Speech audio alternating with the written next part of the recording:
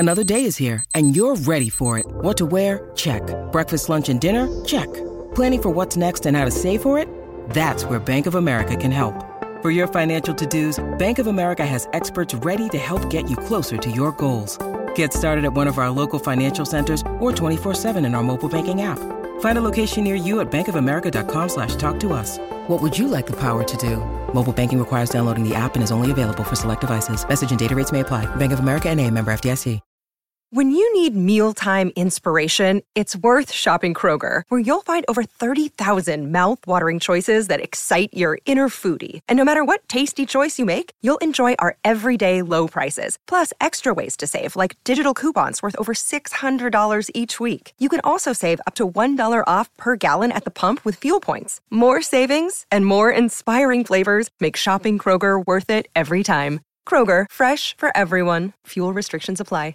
Hello, everybody. This is Marshall Poe. I'm the editor of the New Books Network. NBN listeners like to read books and buy them. So we thought we'd tell you that right now, our friends at Princeton University Press are having a remarkable site-wide sale. You can get 50% off books, including ebooks and audiobooks, with the code 50, F-I-F-T-Y, at checkout until May 31. You can save some real money on Princeton University Press books. I encourage you to go there and check it out. Welcome to the New Books Network. Welcome to the New Book in Environmental Studies, a channel of the New Books Network. My name is Yakir Englander, your host today. And today we're going to learn and discuss the book Wildness, Relations of People and Place, edited by Gavin Van Oren and John Hausdorfer, published at the University of Chicago Press in 2017. Whether referring to a place, a non-human animal or plant, or a state of mind, wild indicates autonomy and agency, a unique expression of life. Yet, two constructing ideas about wild nature permit contemporary discussions. Either that nature is most wild in the absence of a feeling human present, or that nature is completely humanized and nothing is truly wild. This book charts a different path, exploring how people can become attuned to the wild community or life and also contribute to the well-being of the wild places in which we live, work, and play. Wildness brings together esteemed authors from a variety of landscapes, cultures, and backgrounds to share their stories about the interdependence of everyday human lifeways and wildness. With this book, we gain insight into what wildness is and could be, as well as how it might be recovered in our lives, and with it, how we might unearth a more profound, wilder understanding of what it means to be human. John Hausdorfer is Professor of Environment, Sustainability and Philosophy at Western State Colorado University. Gavin Van Oren is the Director of Cultures of Conversation at the Center for Humans and Nature. John and Gavin, so good to have you here in the New Books Network. Thank you. Cool to be here, Yakir. Great. So, John, let's start with you. When I saw the title of the book, of the edited book, and when I think about the wilderness, so many people probably are asking, what is a wilderness? And in your interview, which is the last chapter of the book, you have an interview with Rod, that maybe you will say a few words about the relationship between you two. And then you also try to speak with your daughter and to explain what the wilderness is, right? I love the connection between the language, wilderness, and wheel, but it's also about emotions. It's also about definitions. And it's also about not having definitions because we humans try to cultivate the wilderness by bringing definitions, right? And there is something about nature which is beyond that. And I really saw how you try to capture it. So let's try today to capture it as much as we can. Yeah, and I love that you opened with, asking me how I explain the complexity of the book to a child, because you're right, it does cut through definitions. On one hand, the book Wildness is not called Wilderness for a reason. The central question of the book for me is, how do we find and fight for wildness everywhere? Right? And that can range from the designated wilderness areas on open lands of the American West and the Rocky Mountains where I live, all the way to the south side of Chicago in some of the communities that my partner Gavin works in, right? And what's the common thread between the big wilderness area and the wildness found on the south side of Chicago? To me, wildness is any community, system, or being that can renew itself, right? Something that's wild can renew itself. The poet Gary Snyder says there's wildness in us because we don't have to think to breathe our next breath. We renew ourselves. We're wild. The universe, right, has that wildness of self-renewal. An ecosystem in Yosemite National Park, right, or where they reintroduced the wolves in Yellowstone, has that renewing ability. And so, at the end of this book, I end up with Roderick Fraser Nash, who's legendary. He wrote Wilderness in the American Mind. He wrote the sort of preeminent history of the wilderness idea in America, and argues that that's America's greatest revolution. Right? It's going from seeing the continent and the colonial area as a land of temptation and Satan, when in fact it was the homeland of diverse cultures, all the way to seeing it as a space worthy of protection as a wilderness. And I sort of tangle with my friend Rod Nash, who I know because we both ski on the same mountain, and he helped me think through the future of my academic program. He's one of the founders of Environment and Sustainability. I teach environment and sustainability. And he and I have always argued over wilderness in a friendly way, but I've always found the wilderness idea problematic in that we're talking about the homeland of 350 different language groups, Native American cultures who shaped the biodiversity through cultural intelligence on the land of an entire continent. And I don't know what it's like to have my homeland called someone else's wilderness. But I do know from our Native American authors in this book that it's an offensive, colonialist, imperialistic notion. So Rod and I have this argument over wilderness, and I try to find common ground with him around this idea of wildness. Like, yes, you can find self-renewal in a wilderness area. You also can find it on a working landscape. You can find it in a city. And that's the future of wildness, is people finding their own renewal through finding these spaces with self-renewal. And so the last words of the book are me and my daughter. I think at the time she was 7. And I had just working with my partner, Gavin, we just looked at this whole spectrum, right, from wilderness to wildness with all these definitions. And it comes down to me kind of learning from Rod. And I say, for me, it comes back to the answer I almost gave when my daughter, Adelia, asked me what wilderness was, looking out from 12,000-foot Crested Butte Mountain. Quote, wilderness areas tell the story of people deciding to slow themselves down before taking everything, to learn from the world with humility rather than with just desire. And I think that that's what wildness does for us. Not only is it about every landscape that we inhabit being able to renew itself, not only is it about how we renew ourselves from fighting for those landscapes, but wildness gives us an opportunity to pause and to rebuild our relationship with the world through humility rather than desire. And what do we need to do, John, when we pause? I think this is something Gavin's really good at. And Gavin, I'll let you talk about this, but what Gavin's taught me is before he writes, anytime before he writes, he goes through a brief kind of 5 senses meditation, taking in the place, and letting the will of the place speak to him through all of his senses. He's not the only will in the situation. Gavin, maybe you could talk about that a bit. Kevin, I would love to, if you can speak about the pause, and also since we have listeners from all over the world, I wonder, Gavin, if you can also speak about the questions that people in the Middle East, in Europe, in South or North Asia, what are the questions that we need to ask ourselves as a society, as a human community, around this tension between wilderness and wilderness and the wildness and wilderness, and about this pose? Sure. Thanks, Shakir.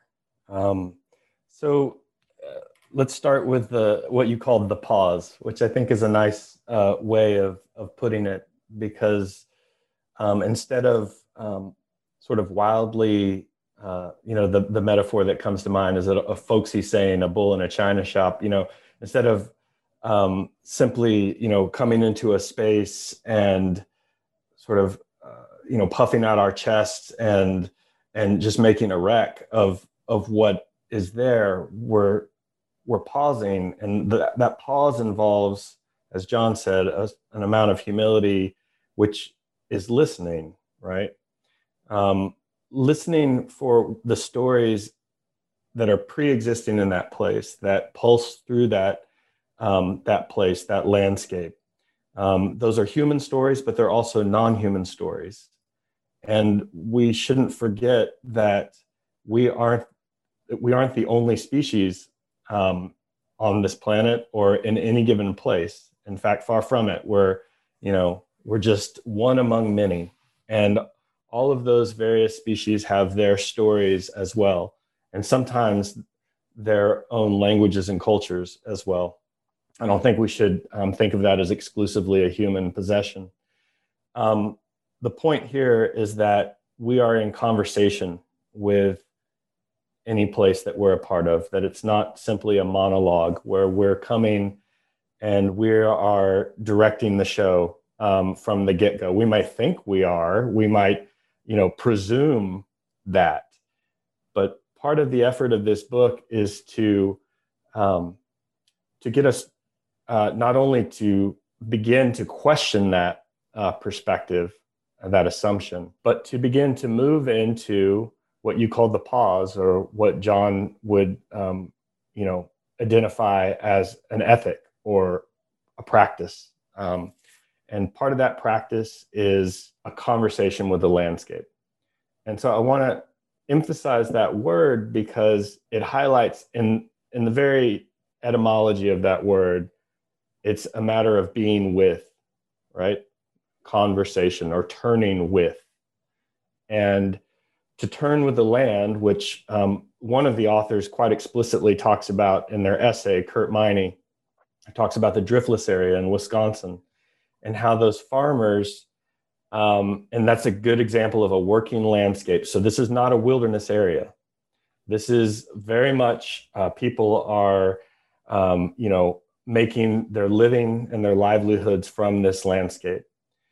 But the way that they did that is they had to learn how to, it's a very, the terrain is very uneven in the driftless. It's bluffs and valleys, and you can't simply, as you can in Illinois, which is much flatter, simply go in with a plow and plow uniform rows, and plant corn and soybeans. So those farmers, in Kurt's essay, and he does such an excellent job of highlighting the way that they had to turn with the land. They had to do what is called contour plowing. They had to follow the landscape's lead in order to make a living in that landscape. And that meant getting to know what that landscape required of them. So that is a kind of physical conversation with the landscape that, John and I highlight quite a bit throughout the book. One of the themes is that it's not a zero-sum game.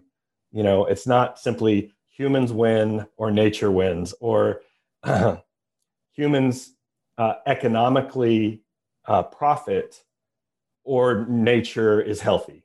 It's not an either or. There's not a duality.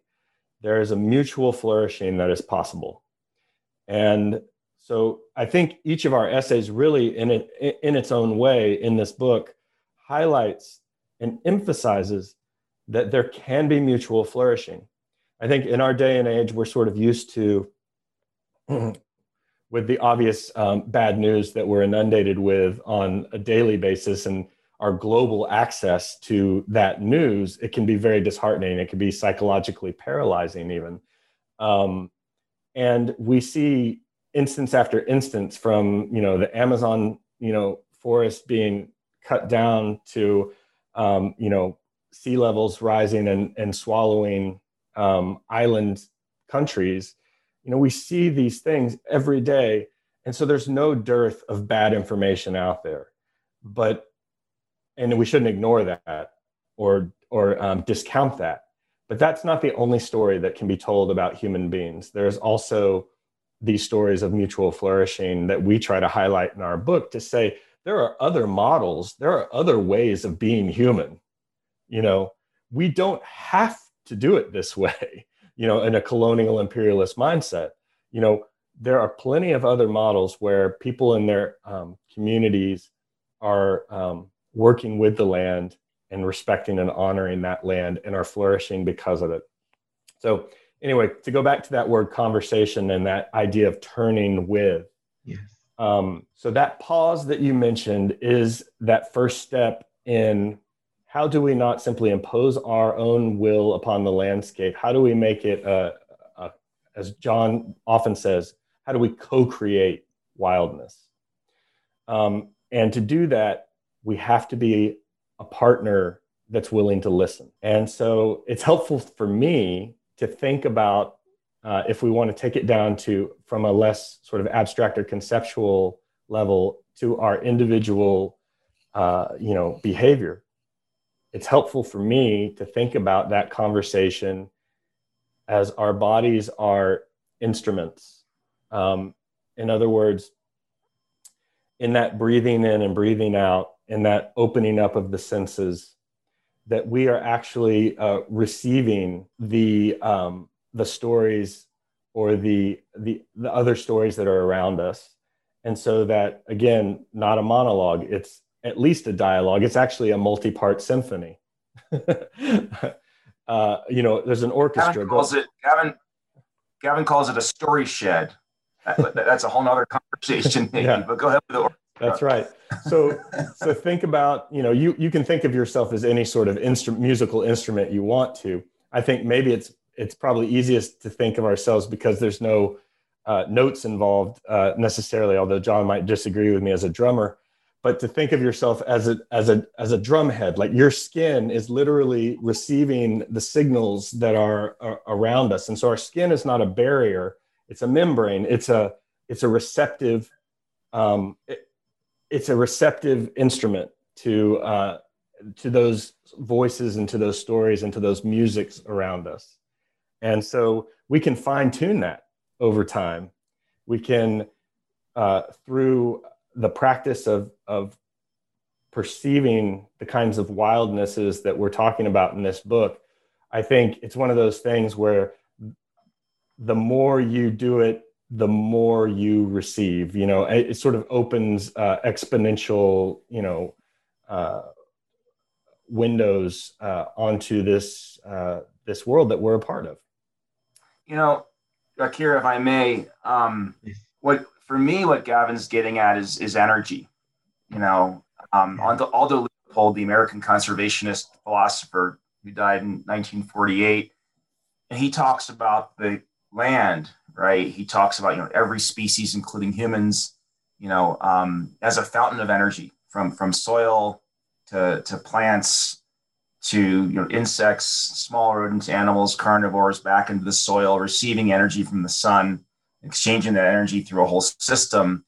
And to me, that's wildness. That's why I keep emphasizing wildness is a self-renewing system. Energy, I guess I have a lot to learn about energy, not just in the sense of physics, but, a physicist and philosopher from India, Vandana Shiva, has a chapter in Wildness in which she really gets at wildness as energy that we can co-create with. She says, when I talk about the infinite creative energy of the universe, I am talking about Gaia's self-organizing energy, right? Self-organizing energy. That's wildness. The creative human energy to work and to produce, to organize and transform. In India and around the world, this human energy has helped cultivate the self-organizing energy of the world. And she says we can call the energy Shakti, right? A kind of Hindi word for this like universal energy, or we can call it wildness, she says. So she's equating wildness and Shakti. In particular, this is still her, in particular, the creativity, innovation, and decision-making power of women who still produce 80% of the world's food has significantly driven the world's biodiversity. The majority of the 80,000 plant species that humans have cultivated have emerged from the self-organizing living energies of women. In other words, Shiva says, if we're going to redefine wildness, we have to simultaneously redefine humans as co-creators of wealth with nature. We both rely on and co-create wildness when our living energies work with the living energies of the earth. And I think that's what Gavin's talking about, being receptive to through all the senses. Yesterday, I actually thought of Gavin. I was on a 12,000-foot peak with my dogs. I climbed up it so I could ski down it. And I did the five senses mindfulness exercise that Gavin does, and was brought to the energy of that snow, right? It's mid-May. It was already 45 degrees. You could hear the trickles of snow melt, the first trickles of the American West. And think of that energy that builds up to fuel life, to fuel culture, to fuel biodiversity. You could just feel that wildness. And it wasn't the fact that I was looking across the valley at a wilderness area. Wilderness is just a zoning term. That's what wilderness is, a zoning term, an area of public land, right, in which you cannot have mechanized vehicles or industry. It's just a zoning term. And wildness is so much bigger because it's about energy. I love it. And I love that in your book, you bring so many different voices, like you have from scholars, from people who live different kind of lives and the stories and narratives. And I have a whole page with quotes from the book that I want to touch with you, and we will, of course, we'll touch on a few.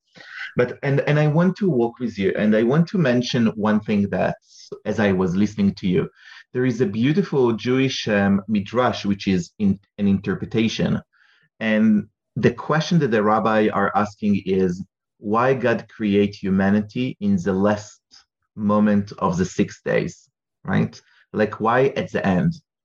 And the rabbi said, because it's very important for humanity to remember that if you behave with nature in the right way, everything was created in a way for you that you can have a dialogue with. However, if you do not have the right dialogue and you try to occupy nature, so even a mosquito, with all due respect, was born before you. And I think that it's a very good reminder. And I want to come back, John, to something that you said, and please, any one of you, now we will open the mic, so whoever wish, just jump and share more. You mentioned that in the dialogue with the writer, she said that there is something about the energies that coming and change. And I think that's something about Western economy that become now in part of the most of the world that we know, right? The way how we think about economy, that we don't want change. We want it in a way to make sure that the oils that we get today, we will get at least the same amount tomorrow. And the amount of fruits that we got last summer, we will get it also in this coming summer. And there is something in nature that tells you, I have rhythm. It doesn't work like that, my friend. Unless you force me to be there. And it's also about the human experience, right? I mean, I think that in a way we can go to nature and we can just walk, and every day we will find different trees and different flavors.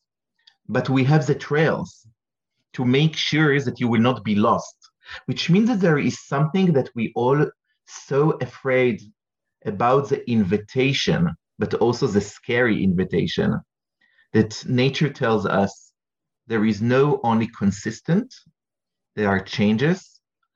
And you also, if you join me, something in you will change and lost, but you also will gain. And I wonder if you can, after seeing so many different colors and narratives, how we should create this dialogue. Yeah, it's a beautiful question, really. And for me, wildness, you're talking about sustainability, right? This notion of through efficiency, we can sustain specifically how we're living now. And without really taking a hard look at the deeper human story. And you were just talking about your rabbi and saying that, we came last. There's a reason we came last. Over the weekend, I was reading Robin Wall Kimmerer's book, Breeding Sweetgrass. In it, she talks about the Anishinaabe, sort of Midwestern American Indian creation story, and talks about how humans come last and have to learn from the rest of creation how to live, right?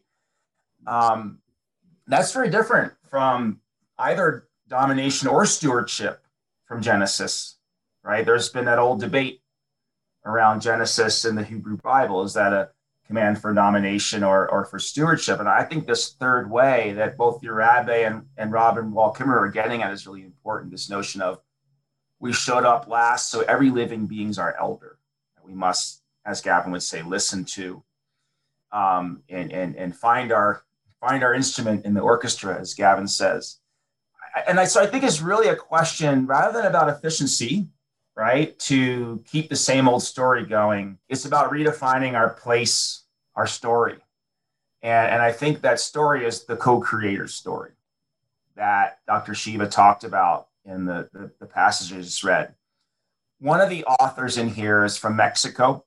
He's indigenous Mexican, now a professor at Cal State East Bay, Enrique Salmon.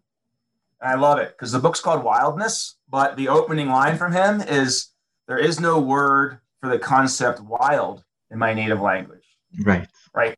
And wild immediately suggests something outside of human, and therefore human outside of that orchestra. And he goes on to suggest an old story that could be a new story, right? He says, the Rarámuri, that's his people, are a large population of people indigenous to the Sierra Madre Mountains of Chihuahua and Mexico. The region is also known as the Sierra Tarahumara. And he ends up saying that for the longest time, the conservation and environmental movement assumed that the human-environment interface always resulted in negative outcomes for the land, right? So our best that we can do is efficiency, like you're saying, Yakir. But Enrique changes that and says the last 200 years of exponential human population growth, coupled with the mass expansions of industry and globalization, has certainly done little to balance out the question. As a result, until recently, researchers had not considered the possibility that humans could actually enhance their landscapes, that human communities might actually play a role in increasing diversity, or that humans are essential to the ecological functioning of a landscape. He says, I suggest that human communities could be a keystone species. That's a new story. That's the story of co-creation of wildness with the energies of the universe. That's a new, but yet very ancient, right, across the world story. That's far more inspiring, by the way, than the story of efficiency. The story of efficiency is you can do less bad. That's not a story that's going to move cultures and social movements for radical change on behalf of social ecological health. But the story of you could be a co-creator of the energies of the universe with the wild world in a way that requires you to wake up your wild mind. You can become necessary from the point of view of ecosystems. That's an inspiring story. Thank you. Gavin, there is a whole section in the book that I want you to lead us into, which is the urban wild. And you also contribute the chapter around healing the urban wild.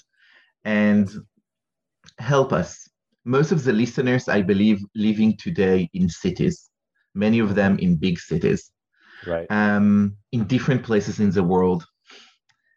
In most of them or all of them, we don't see the stars at night. We pay a price. However, they are seeds of change that I think we see in many cities. And the desire of people not only to go for a vacation to nature, but to start having dialogue inside the cities in nature. Yes. And I wonder, today is a Jewish holiday of Shavuot, which is when the Jews got the 10 commandments. I wonder what will be the 10 suggestions that, and we don't need to count, but what are the points that you bring so beautifully in the books, in this section of the book, and what are the suggestions that you will give people who live in cities to think and even to do in order to start having a new dialogue? Thank you for that question, because it's such a critical question. And as you say, if for no other reason than the numbers of people that live in cities in our contemporary world.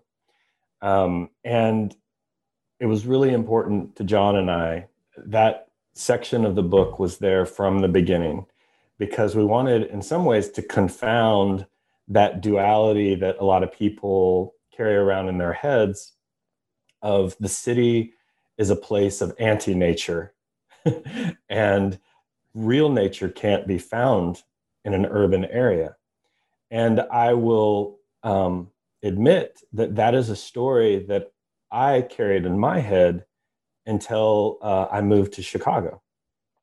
And for me, the ideal was a kind of, Henry David Thoreau, cabin in the woods, rather than,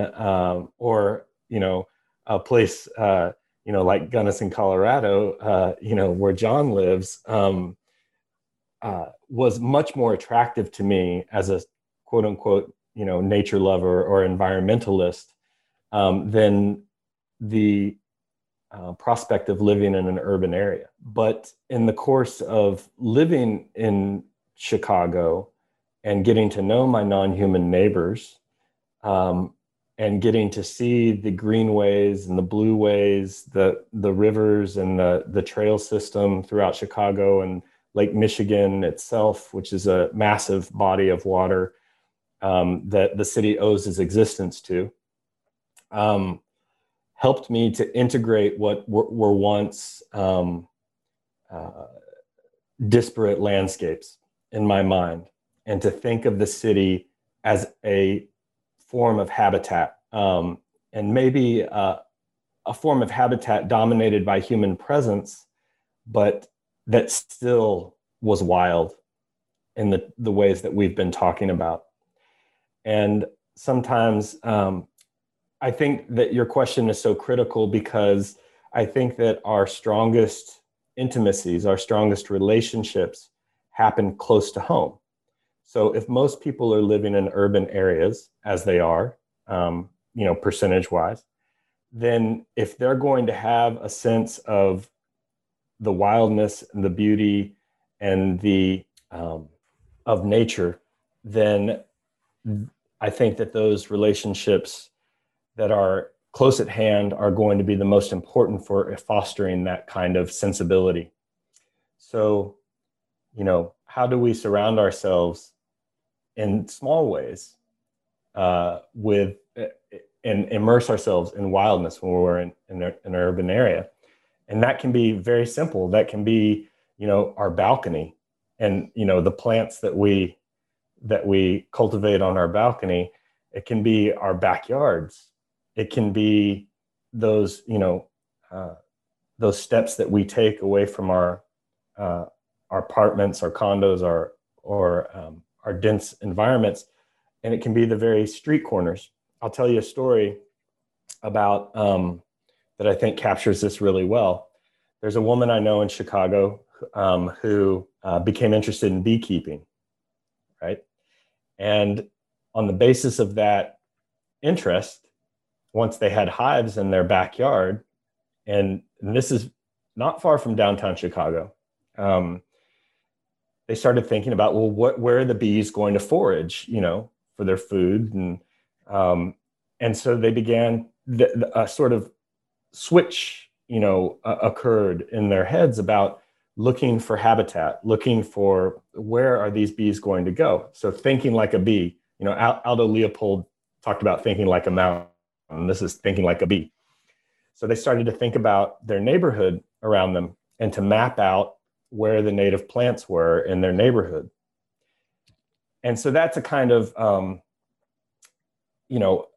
an assessment of what's there. But then they took it a step further. Well, how can we actually create habitat in our neighborhood? So these unused street corners where there was just, sort of buckled pavement or, kind of weedy plant species that had come in and was growing there.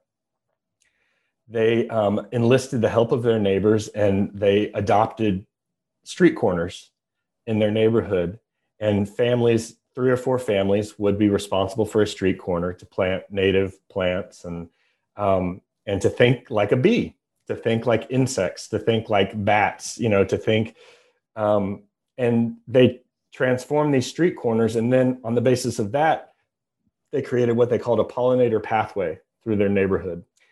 And so I think this is an interesting example where, once our vision is changed, once our perception is attuned to wildness, a very urban neighborhood can become, what are the opportunities here to create spaces for non-human species? And of course, the benefits of that, are well documented in terms of human health and human psychology. People want to live next to green spaces, and an economic argument could be made. I'm not going to make it here because I don't care about the economics of, real estate development. What's important to me is to say, when we open those spaces, when we co-create, when we work with the energies of a place, as John put it, then we can create a habitats where diverse forms of non-human life are not only accepted, but welcomed and celebrated. And so our cities, as we scale that up, our cities can be those kinds of thriving habitats. And it's really a matter of not just building for human beings, not just building on a straight line. You mentioned, why do we, want that consistent, you mentioned a very static, Right. worldview. Why are we afraid of change? Why are we, and in my mind, there's something of a metaphor there. When our cities are built solely for efficiency, they reduce the life around them. They don't have to be built that way. They can be built by turning with the land. And there are really interesting, not only architectural examples of that, but it's really a matter of knowing that we aren't the only species in town, so to speak, and to celebrate that through the physical spaces that we are responsible for creating. Gavin published a book called The Way of Coyote, Shared Journeys in the Urban Wilds, which is, really beautifully done. And it ends with sort of Lao Tzu, Coyote, and Aldo Leopold walk into a bar. Right? But like Gavin said, we're not the only species in town. There are, Gavin, like over 3,000 coyotes in Chicago, and they're caught on camera traps stopping at stoplights at 2 a.m. and crazy things like that. And it's really incredible to be in Chicago. There's a man who has a chapter in Wildness with Mike Bryson, a Black man named Michael Howard, who's been just brilliant at sort of, fighting for and finding wildness everywhere. And on the South Side, in the Fuller Park neighborhood, he's fought for just a couple acres and turned it into an incredible social ecological habitat where coyotes hang out and red-tailed hawks circle. And he gets their grandparents to reconnect with the land. And those are the stories phenomenal that really excite me. And as John well knows, he in that story, Michael Howard's story, that is a lead contaminated neighborhood that's been severely abused, that predominantly Black people live there, and it's no accident that they do. As we know, environmental justice in our cities is it's a systemic problem, but the story is one of hope. He's taken a lead contaminated area, a much abused area, and just as we said, he's in terms of this idea that humans co-create and can create mutual flourishing, has not only restored that land, but has become an anchor in that community of social restoration. So sorry to jump in there, John, but I just wanted to mention that kind of flip. Absolutely. And, it also brings about the renewal of human creativity in shaping their neighborhoods. And again, that's a form of wildness. In Kimmerer's book over the weekend, she said that in the Apache language, the root for mind and land are the same. Kind of like Gavin's talking about that turning in the land, that turning of the mind and that thinking like a bee, or Leopold's thinking like a mountain. As we bring wildness to our urban spaces, or fight to reintroduce wolves to our wilderness zoned lands, or anything in between, right? There's chapters in here about, working landscapes and using livestock to increase the diversity of grasslands and restore the prairie through really innovative food systems that creates habitat. All these ways in which we are bringing back ways in which the land can renew itself, but we're also awakening our mind's creativity, either through discovering ancestral instructions, as Robin Wall Kimmerer does, with a Menominee in Wisconsin, and how to treat and care for and co-create wildness with a forest, or Vandana Shiva does at Gangotri Glacier with the rediscovering the energy of the first trickles of the Ganges, or the way Gavin and I are talking about with people like Michael Howard, we're awakening the wildness of our minds. And I think that's really useful. Maybe a useful place to close is for everyone to realize that finding and fighting for wildness everywhere is good ecologically, it's good socially, but it's also in a consumer society in which we're asked to just be bodies that consume bodies. It's a gift to our minds, and that's where the wildness of the land and the wildness of the mind meet each other. And I think that there is one more element, and maybe we'll close with that if you wish to say something. I think that when we don't have this relationship, so we try to consume more because we feel that we are lacking of something. And I think that one of the many gifts that the books that you edited brought to me is understanding that in a way, by having this relationship with the wild, you also have relationship with your ancestors. It's not only the relationship with nature as we think about nature, but it's also the layers that we carry with ourselves, right? It's like, as one of the people who was mentioned in the book, like when I go to nature, I never alone. Like someone asked them, anthropologists, they ask, like, you're not afraid to go alone. And they didn't understand what does it mean to be alone in nature. I mean, everything speaks there. And I think that one more element is that if you are open enough, and I now speak, I only quote, I don't speak for myself, is like your ancestors are not only the narratives of the humans before you, but it's also the narrative of nature that is surround us. And then in a way, you don't need to consume so much because you are not alone.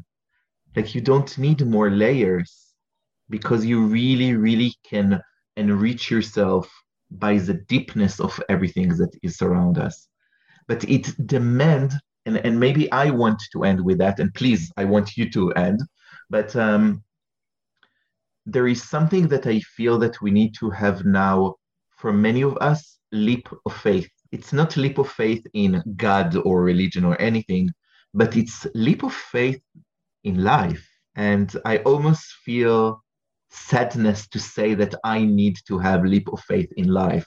But I think it's something that it's a walk that you invite, and the book invites me, and I'm sure many of the readers and listeners to do. Well, that's beautiful. And that is the beautiful. So one of the chapters in there, right, is one in which I learn a lot from the indigenous activist Winona LaDuke, right? And the opening line of that chapter is, "What kind of ancestor do you want to be?" Which is our next book coming out, next week. Whew. And May 25th. It just means that we will talk again. That question is so humbling. What kind of ancestor do you want to be? Not only in terms of seeing yourself as always and already an ancestor, even if you have kids, even if you're never remembered, you're still leaving a stamp on your society, on the land that's going to shape the world beyond you, whether you know it or not, whether you like it or not. It's very existentialist in that sense, right? There is no exit from being an ancestor, so you might as well try to be deliberate about it. It's more humbling, right, when one recognizes that we have human and greater than human ancestors, right? And we are an ancestor to the human and greater than human world. And in that chapter, a man named Michael Dahl, who first poses the question to me, what kind of ancestor do you want to be? I learned that for him, this is not an abstract question, that for him, this is answered in the land. And for him to be Anishinaabe, he's in Minnesota on the White Earth Reservation. He says he needs to have, wild rice in his stomach during the wild ricing moon in August. And that's that cultural keystone of rice, their creation story as a culture. They were told in prophecy to move west until they found the food that grew on the water. And that's just who they are. And that wild rice is being threatened by things like climate change and acid rain and corporations patenting wild rice made in ponds in California. And so to be who he is, to be a good ancestor, there has to be wild rice. And so that's a leap of faith, right? Yes, he's, supports climate solutions and continues to teach the next generation the importance of rice and their language with words like menu minike, which means so much more than just ongoing ricing. And everyone has to ask themselves, in thinking about being a good ancestor and how the land teaches us to be good ancestors, no matter where we're living, as Gavin would say, we all have to ask ourselves, what is our rice? What is our version of what Michael's found from the instructions from that rice? For me, I've already said it's snow. It's being up at 12,000 feet yesterday and doing that meditation and smelling the fungal smell that comes out of the snow in May as it's melting, right? Feeling the wind on my face that only happens when heat's rising from the snow in spring, right? From hearing that trickle of the first drops of water for the whole West, etc. That's my rice, and it's a leap of faith. It's quite likely that we'll have 50% less snowpack by the time my grandkid wants to ski that mountain due to climate change. And so it's not a leap of faith in that I've given my career to fighting climate change, but it is a leap of faith in that I'm only one person and I have to act as if that wildness will always be there, rather than acting out of a sense of emergency or crisis, because guilt and fear from crisis is a unsustainable fuel for action. Whereas faith in that multi-sensory chorus and our place, and faith that we have a place in it, and faith in the notion that snowpack needs me, that the ecosystems of the West need me. It's not just me doing less bad, it's me becoming a keystone species. That faith reawakens the most ancient of human stories, that we are the last created to be co-creators. Gavin. It's lovely, John. Thank you so much. Yeah, and I love that we're ending with the question of ancestors, and I love what you said, Yakir, about to emphasize that it's not just human ancestors, it's not just one particular cultural lineage, that we're a part of. That is one aspect of who we are as human beings, but there are these more than human beings and forces that are just as much our ancestors and the future, and the ancestral legacy that we will leave. We're just a point along that continuum, right? And that is not some abstract spiritual belief. That is physically. I was thinking about the ancestors that we carry in our bodies. Like, we have the kingdom. If Lynn Margulis is to be believed, and our cells are a partnership, our mitochondria come from the kingdom archaea. If all the bacteria within us are,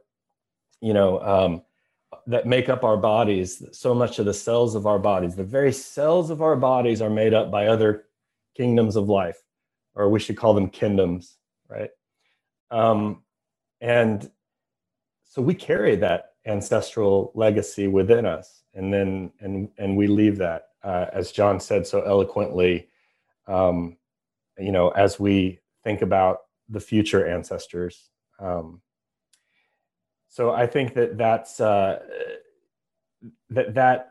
notion, that understanding, and that emphasis is throughout this book, Wildness, of the more than human ancestral community that we're a part of, and the stories that we contribute to. Kevin, John, thank you so much for coming to the New Books Network and for editing this incredible book. It was our pleasure. It was wonderful. Thank you for having us. It's an honor. Thank you.